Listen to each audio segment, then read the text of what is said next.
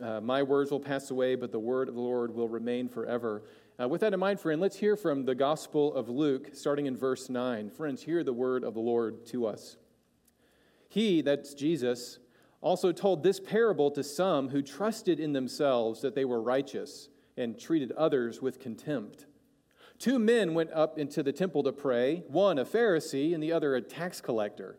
The Pharisee, standing by himself, prayed thus, God, I thank you that I am not like other men, extortioners, unjust, adulterers, or even like this tax collector. I fast twice a week. I give tithes of all that I get.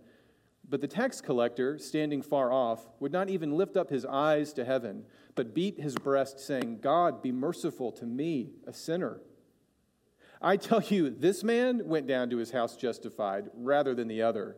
For everyone who exalts himself will be humbled, but the one who humbles himself will be exalted.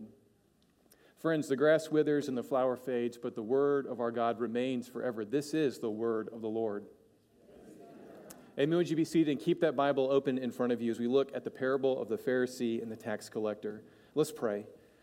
Father, we love you this morning, and we ask that we would hear the very voice of Jesus himself speaking to us through his word and by the power of your Holy Spirit. And Lord, even now, we ask that we would be found to be like this man, beating his chest, saying, God, be merciful to me, a sinner. And Lord, I pray that everyone hearing me, whether in person or online, would leave today knowing the good news of the gospel of Jesus Christ. In that name we pray. Amen. So why do you think it is that so often it's religious people that seem so condescending or so judgmental in the eyes of the world? Do you think it's that religion is just inherently judgmental? I mean, is that just part and parcel of religion? Well, friends, I want to suggest to you that the number one job that I have in your life is making sure that you understand the gospel of Jesus Christ. You see, it's been often said that religion is man's attempt to please God, but the gospel of Jesus Christ is God's attempt to reach man. You see, religion is our way of doing good things or thinking right thoughts in order to atone for the bad things we've done or to be the good people instead of the bad people. But friends, what if Jesus Christ came along and said, you and I, we're not the good people. In fact, you and I are often worse than we think, and we can't save ourselves. And there isn't a way to make our good outweigh our bad. What if we needed to be saved from the inside out completely?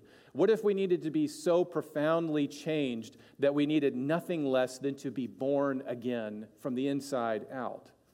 Well, friends, this is the message of the good news of Jesus Christ. And if you've been with us for the last couple of weeks for this series, you'll know that I've been talking a lot about this thing called the kingdom of God. That is Jesus' main topic. He keeps going back to this thing called the kingdom of God. And what I want you to do is look right now at Mark. Well, hold on. Wait for it. Mark. No! Your pastor is technologically challenged. Well, trust me on this. Mark 1:14 says this. Oh, there it is. Who has a red letter Bible? Anybody here have a red letter Bible? Red letter Bibles, this would be the first red letters in the Gospel of Mark. Right? This is one of the first things that Jesus says in his ministry. Notice what he says. Jesus came into Galilee proclaiming the what? The gospel, the good news of God, and saying, the time is fulfilled and the kingdom of God is at hand. Repent and believe in the gospel. You know, it's amazing. Sometimes we use religious language, things like, gospel, but we don't always understand what those words exactly mean. Sometimes we say words like sanctification or glorification, and we're not really sure what we're talking about. But gospel is also one of those words that can sort of slip into our consciousness, but we don't always understand what the message of the gospel is, what's so good about the good news of Jesus Christ. I mean, for many people, they think of gospel and they think of what? A genre of music, right? We think of gospel music.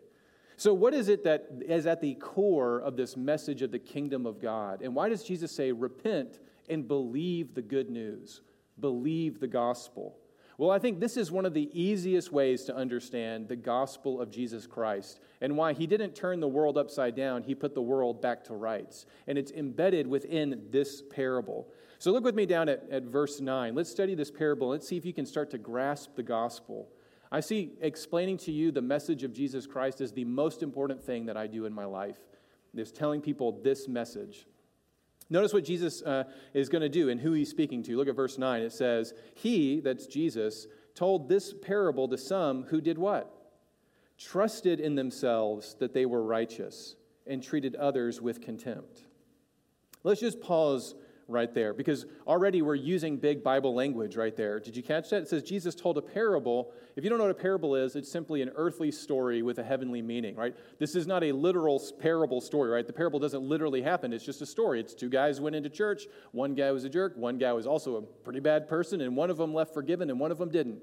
You see, that's how a parable works. It's said in this short way. It's an earthly story with a heavenly meaning. But notice right there that who is Jesus speaking to when he gives this parable? Why does Jesus give this story to begin with? Well, Luke tells us. Dr. Luke tells us right there in verse 9. It's to who? Who is Jesus speaking to? People who trusted in themselves that they were righteous and treated other people with contempt. You know, right there, we're asking ourselves the question, what does it mean to be righteous? You know, what does it mean to be righteous? That's one of those Bible words, right? I mean, how often do you think about being righteous? Well, you know, if you want to understand what the word righteous means, simply ask yourself this. Are you a good person? Do you consider yourself a good person? And if so, why? And, you know, most people would say, well, I'm a good person. And then if you would press them, you know what they would say? Well, you know, I don't know if I'm a great person, but I'm better than those people. And you would immediately think of people that you may think of yourself as worse than you. In fact, that's exactly the corollary of somebody who is self-righteous. They deem themselves righteous. They are good people in their own eyes. But the problem is if you and I think of ourselves as righteous and, you know, very good people, there's an inherent logical conclusion, which is you and I need people beneath us that we think of as worse than us. Did you catch that? Jesus says they trust in themselves that they are righteous. And then what does he say right after that? What does Luke say? And how did they see other people? They treated other people with contempt. You know, what's shocking about this story, of course, is that Jesus is getting right to the heart of every single person.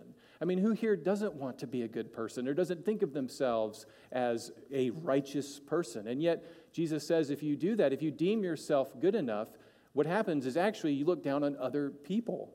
There's this immediate corollary. If you think I'm good, well, chances are you're thinking, well, I'm not like those people. Have you met my neighbors? That's often how we think. You know, there's a sense that deeming ourselves righteous is inherently competitive. It's inherently comparative, right? So I don't know who you would say you are better than, but I can think of some people. You know, they root for the wrong college football team, right? Or they come from the wrong part of America. Whatever you want to say, there are people that we think of as beneath us. You know, C.S. Lewis wrote an amazing book called Mere Christianity. If you haven't read Mere Christianity, this should be your summer reading project. You should read Mere Christianity. And in that book, he talks about the ultimate sin according to Christianity. What's the ultimate sin? The ultimate vice is pride. And he raises this interesting question, which is how is that religious people can be so proud and condescending, and how can we look down on others and be like Pharisees? C.S. Lewis writes this, he says, that raises a terrible question. How is it that people who are quite obviously eaten up with pride can say they believe in God and appear to themselves very religious? I am afraid it means that they are worshiping an imaginary God. And then C.S. Lewis goes on, how do we know we're actually not worshiping an imaginary God? How do we know that we are turning away from pride? He says, luckily, we have a test. Whenever we find that our religious life is making us feel that we are good, above all, that we are better than someone else, I think we may be sure that we are being acted on, not by God, but by the devil. And then he says, the real test of being in the presence of God is humility. Now, I know I'm preaching to religious people right now, and this can seem very challenging, but this is exactly the point of the parable. Look down with me. What's the story? Look at verse 10. Two men went up to the temple in Jerusalem, so they're doing a very religious thing. You know, if we were giving a modern day example, it'd be like two guys go to church, right? Two men go up to the temple in Jerusalem to pray. One a Pharisee and the other a tax collector. Okay, let's press pause right there. What do you know about Pharisees? What comes to mind when you hear the word Pharisee? Religious leader, do you think of a good person or a bad person? Okay, well, Jesus' original audience, they would not think bad person. They would think what? A great person. I mean, listen to what this Pharisee does. A Pharisee is somebody who is extremely religiously devout. They were at church always. And listen to what he says. He says, I thank God that I'm not like other men. You hear the comparison? Looking down on others. He says, I don't extort money from my company. I'm just. I don't commit adultery. Another way you could say this, I'm faithful to my wife. And I'm not like this tax collector. He fasts. How often does he fast? 2 times a week. And he gives tithes of all that he gets. If you know the Old Testament, they were only supposed to tithe certain times over certain produce. Well, he just does the tithe on everything that he gets. He goes above and beyond the law. I was talking to some college students last night about this parable and asking them what they thought that meant. And one of my dear friends, you may know him by the name Nathan Moyer, he turned to me and he said, that guy kind of sounds like you. And I thought, well, it certainly sounds like elder material to me, but just kidding. Love the elders, but I said, Nathan, you're exactly right. That's the point of the parable. We have to remember that in Jesus' audience, they would not scoff at a Pharisee. A Pharisee was a person that was extremely devout in their religion. They made up all kind of rules to live by.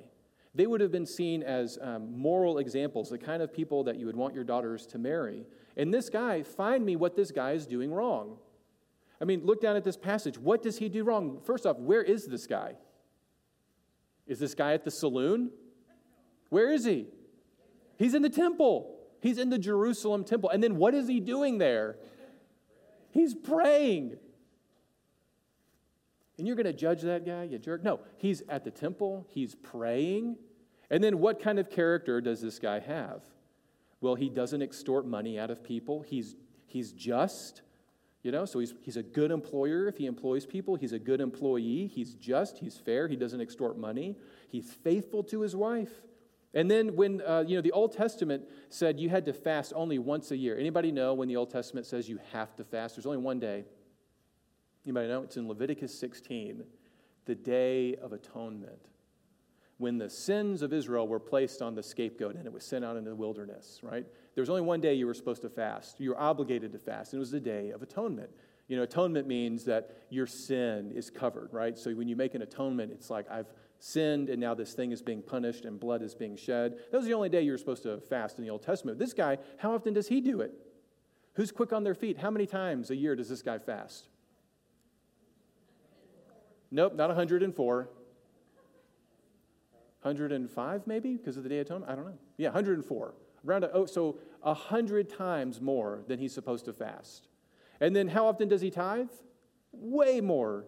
How often does he tithe? A bunch, and he tithes a whole lot more. Jesus mocks the Pharisees at some point because they tithe mint, dill, and cumin, right? So when they would go to Trader Joe's and they would buy some spices, they would bring 10% of the spice to the priest. And the priest would be like, what am I supposed to do with this? You gave me 10% of your dill for the week? Okay, thank you. Don't tithe 10% of your salt and pepper to me this week. We will not know what to do with it. We're not that kind of church. Those poor priests, right? But all that to say, let's go back to this Pharisee. What do we learn about this guy? He's devout. He lives by a certain rule. He would have known his Bible. But he has a sort of a fatal flaw in his faith. Actually, there's something about him that makes shipwreck of his faith. And, I think we would be, if I were telling this parable, I would say, this guy's just a knucklehead. He's just got some things to work on. But God, will still forgive him. But do you think that's the point of the parable? Do you think that's what Jesus is teaching? Babies are cute, I mean, they go through a weird phase, and then they get really cute after a couple months. We just went through that. It's really, really cute. But at some point in development, babies develop what? Teeth. And then you're like, he's so cute. If you put your finger in their mouth, all of a sudden, they're not so cute. They got some teeth to them. It kind of hurts. And I think there's a sense that sometimes we treat Jesus like he's a little cute little baby. Oh, so sweet. But he's got some teeth to him. He's the baby with teeth, as my friend Mike Glotto used to say. And this parable has teeth, if you see it. It's not just a cute story. I mean, look at verse 14. What's Jesus' final assessment of this Pharisee? And Jesus says, I tell you, the tax collector went down to his house justified rather than the Pharisee. For everyone who exalts himself will be humbled, but to the one who humbles himself will be exalted. This is a convicting parable for anybody who wants to believe that they have something like faith. It's convicting to me as a religious leader of my day. And it reminds me that pride can actually shipwreck our faith, can it? And I think what I would suggest to you, it's a failure to understand the gospel, the good news of the gospel. If you can understand this, if religion is man's attempt to appease God, what kind of grade do you think this guy's religion is getting? He's doing everything. He's fasting over 100 times a year. He's doing all of the right things, and yet Jesus says this guy is not justified. He is not right with God, and he doesn't understand grace. And the telltale sign is his pride and is treating others with contempt. You know, Tim Keller is one of my favorite preachers, and I've been shaped a lot by him. He pastored a church called Redeemer Presbyterian Church in New York City for over 2 decades. And he has a wonderful quote about the gospel. And this is so worth grasping. He says, the Christian gospel, this is the good news of Jesus Christ. The Christian gospel is that I am so flawed that Jesus had to die for me. Yet I am so loved and valued that Jesus was glad to die for me. This leads to deep humility and deep confidence at the same time. It undermines both swaggering and sniveling. I cannot feel superior to anyone, and yet I have nothing to prove to anyone. I do not think of more of myself, nor less of myself. Instead, I think of myself less. The beauty of self-forgetfulness is what he called that. You see, friends, what's amazing about the gospel of grace is that it deeply humbles us, and yet it lifts us to heights we never thought possible. It's very true that my friend Nathan pointed out that I am like the Pharisee. This is why this parable speaks so profoundly to me and why it should speak profoundly to every person in the room, because there is a way of doing religion that doesn't lead to life, it leads to death. And the telltale litmus test is, do we treat others with contempt? So if the Pharisee is the example of the guy who doesn't quite get the gospel, what do we learn about this tax collector? Well, look back at the parable. What do we learn about this tax collector? Verse 13. Jesus is making a comparison between these two men. Verse 13 says, but the tax collector, when you hear tax collector, do you think positive or negative? Negative, right? Yeah. Some of you know my mother is a tax collector, so be careful what you say about tax collectors. She's a baptized Presbyterian now, for some of you who remember that. In Jesus' day, just like Pharisees in Jesus' time were seen as like the really good religious people, tax collectors were seen as the really bad people. Who are they collecting taxes for, by the way? They were collecting taxes. Well, where is Jesus? Jesus is in the nation of Israel, but who actually controls the nation of Israel? Who's in charge? Rome. And so when Rome would come into your town, they would say, hey, we need a local person to collect taxes on all of you. And fun fact, I have good news to preach to you, the gospel of Caesar. And the gospel of Caesar is now you are part of the greatest kingdom of all time, and you are now subjects and servants to the great King Caesar. Caesar is Lord. That's how they would talk. And of course, Christianity turns all those words around, and they say, actually, the good news of the gospel is not that Caesar is Lord, it's that what? Jesus is Lord. And his kingdom will never end. But all that to say, the tax collector would come along, and he would go to your town, and he would, knock on your door and say, hey, I proclaim the good news of Caesar. You now are obligated to give X% of all of your income to Caesar. But the benefit is you get to be part of this great kingdom. Now, how did tax collectors, though, make money? If they were collecting money from you, how did they make a living? they would take a little bit off the top from you, and that's how they would live. And so a lot of tax collectors got jobs because they could claim they would get more money from their neighbors than other people. So the Romans would maybe march into a town and say, okay, who thinks they can get 20% out of everybody? Maybe this kind of, questionable moral character would say, well, I can get 21%. And they'd say, okay, anybody think they can get more? And then maybe somebody would say, I can get 22%.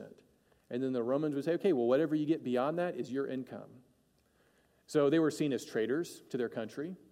They were seen as morally compromising and probably not worthy to step into the temple, right? So they were both nationalistic but also religious traitors, right? See why the baby has teeth? Why you got to have ears to hear? This is why people wanted to put Jesus to death, right? This kind of stuff. So Jesus says, one of those guys, a tax collector, standing far off. Why do you think he's standing far off? Okay, here's a question. Why are visitors always sitting in the back of a church? Fun fact, you got to come early if you want to get your seat in the back. Church is like the opposite of a concert. Like, how do I not get closer? Right? I got to sit in the back. He stands far off, presumably because he knows what it's like to be an outsider. He knows he's uncomfortable with all these religious people. He may look at the Pharisee and think, well, that guy's got it all together. I, meanwhile, do not. And of course, if he's listening to the guy's prayer, he may hear his name referenced. If he said, because remember the Pharisee says, thank God I'm not like this tax collector. Thank God I'm a good person, right? But the tax collector standing far off. Can you picture that in your mind? This guy nobody really wants to talk to, standing in the back of a church. He stands at the back and he won't even do what? Lift up his eyes to heaven. There's this funny fact. You know how I know you're really listening to me? There's two ways. One, your head is bowed, and two, you're looking at me. But it's when people bow their heads that I think they're really listening to me. Or they're asleep, but I like to tell myself it's the first. I like to think that it's when people break eye contact, they're hearing me. I think the same is true for this guy. He won't lift up his eyes, but he beat his breast. What is that? Why does he do that? It's a sign of what? Conviction. Conviction over sin. That there is no way that his good is going to outweigh the bad of his life. That there is no atonement that he can make. There's no blood he can spill that's going to outweigh all the things that he's done in his life. But apparently God has done something to him because he has the courage to come to the temple and try to be reconciled to God. And look with me at verse 13, because this is where it starts to get really fascinating. What's his prayer? In verse 13, he says, God, be merciful to me, a sinner. But the amazing thing is if you were to go to the original Greek, which is the language the New Testament's written in, and if you underline in your Bible, you should underline this, because the word right there for merciful, you see that there, it says, God, be merciful to me, a sinner. That word merciful right there is not the common Greek word for mercy.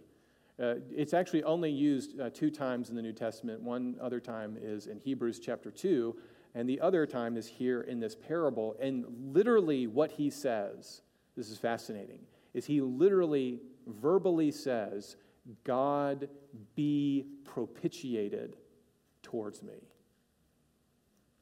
God be propitiated towards me. And propitiated is a very complicated Bible word. I'm throwing a lot of Bible words at you.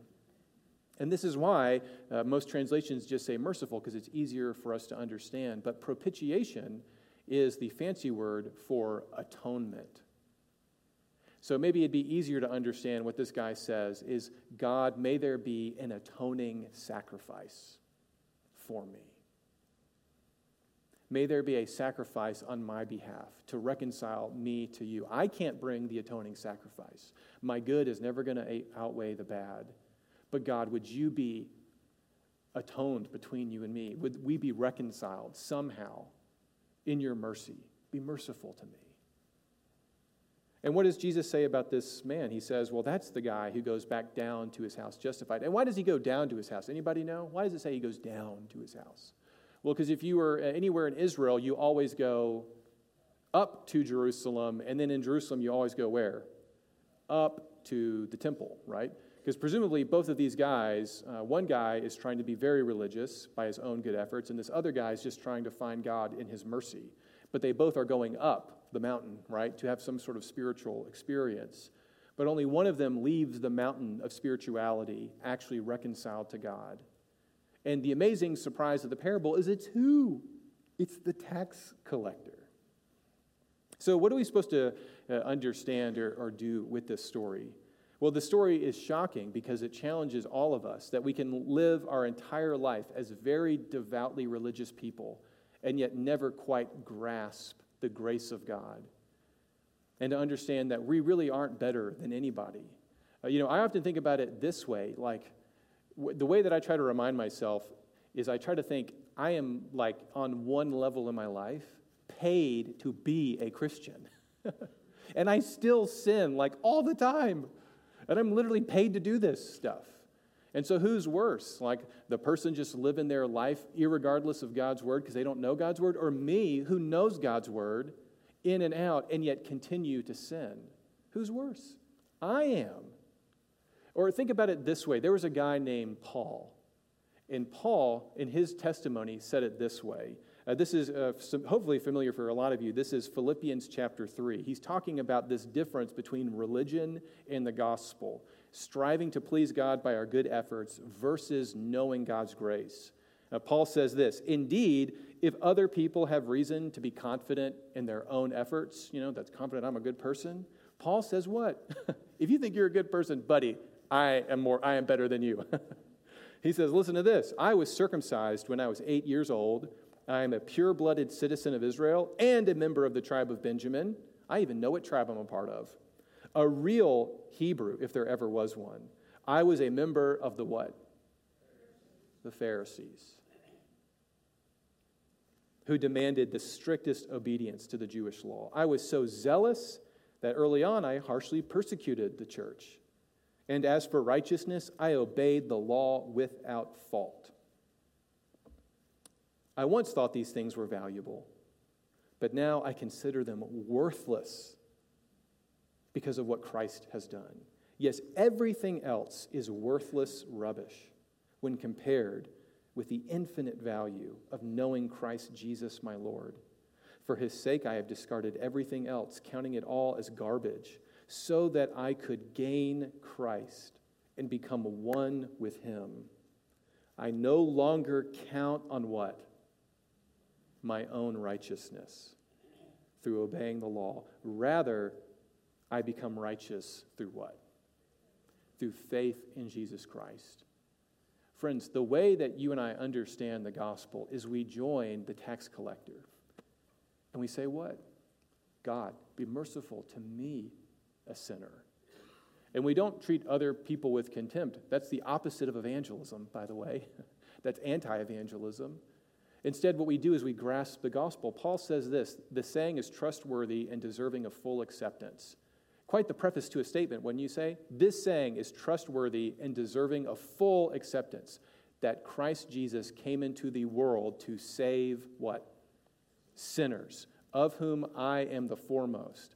But I receive mercy for this reason, that in me Jesus Christ might display his perfect patience to those who were to believe in him for eternal life. Friends, that's the gospel message. That was St. Paul's testimony at the end of his life. When he surveyed humanity and he was looking for the good ones and the bad ones, Paul put himself at the end of the line and said, of all the sinners, I think I'm the worst. I count myself as not better than anybody. And it's because the gospel had done this amazing thing, because it had humbled Paul. Because it said the only atoning sacrifice that I can make is not my good works. It's not my blood that's spilled. It's what? It's the blood of Jesus Christ. He died for me, a sinner. And yet, amazingly, that doesn't give you a dour, depressed way of life. Instead, what it does is it lifts you to heights you never thought possible. You have nothing to prove to anybody. Christ accepts you and loves you. And he has good things in store for you. In fact, he's going to give you the kingdom of God. And you will never die. It lifts you to hopes that you never thought possible. You see, friends, this is, I think, the message of the gospel. So let's go back to maybe my opening question, if I can just finish up. Why is it you think that Sometimes people think of religious people as very judgmental and looking down on others. Well, it's because if you think the way that you approach God is by doing good works and being better than other people, well, buddy, your tally mark is going to be a lot higher than everybody else. But friends, what if there was no tally mark system that could atone for your sin? What if you needed the mercy of God alone? And that humbled you. Martin Luther explained the gospel this way, and it's a beautiful analogy when we come to the communion table. He said, "We are all mere beggars, telling other beggars where to find bread." Have you ever served at a soup kitchen? Have you ever served at the Medford Gospel Mission, fed the poor? Have you ever fed a beggar? They're very humbled in that moment, right? Because they feel very exposed. They know that they're in the beggar line, right? They're in the poor line. And Martin Luther says that's the mentality of a Christian. It's profound humility. It's a beggar saying, you know what, I know where the bread line is. Friends, I hope you understand the gospel. I hope you know that Jesus Christ died for your sin. And I hope you know that you know that. And I think the way you know that is what C.S. Lewis said. When you approach God, do you feel high and lifted up like this Pharisee? Or do you beat your breast and say, thank God that God was merciful to me, a sinner?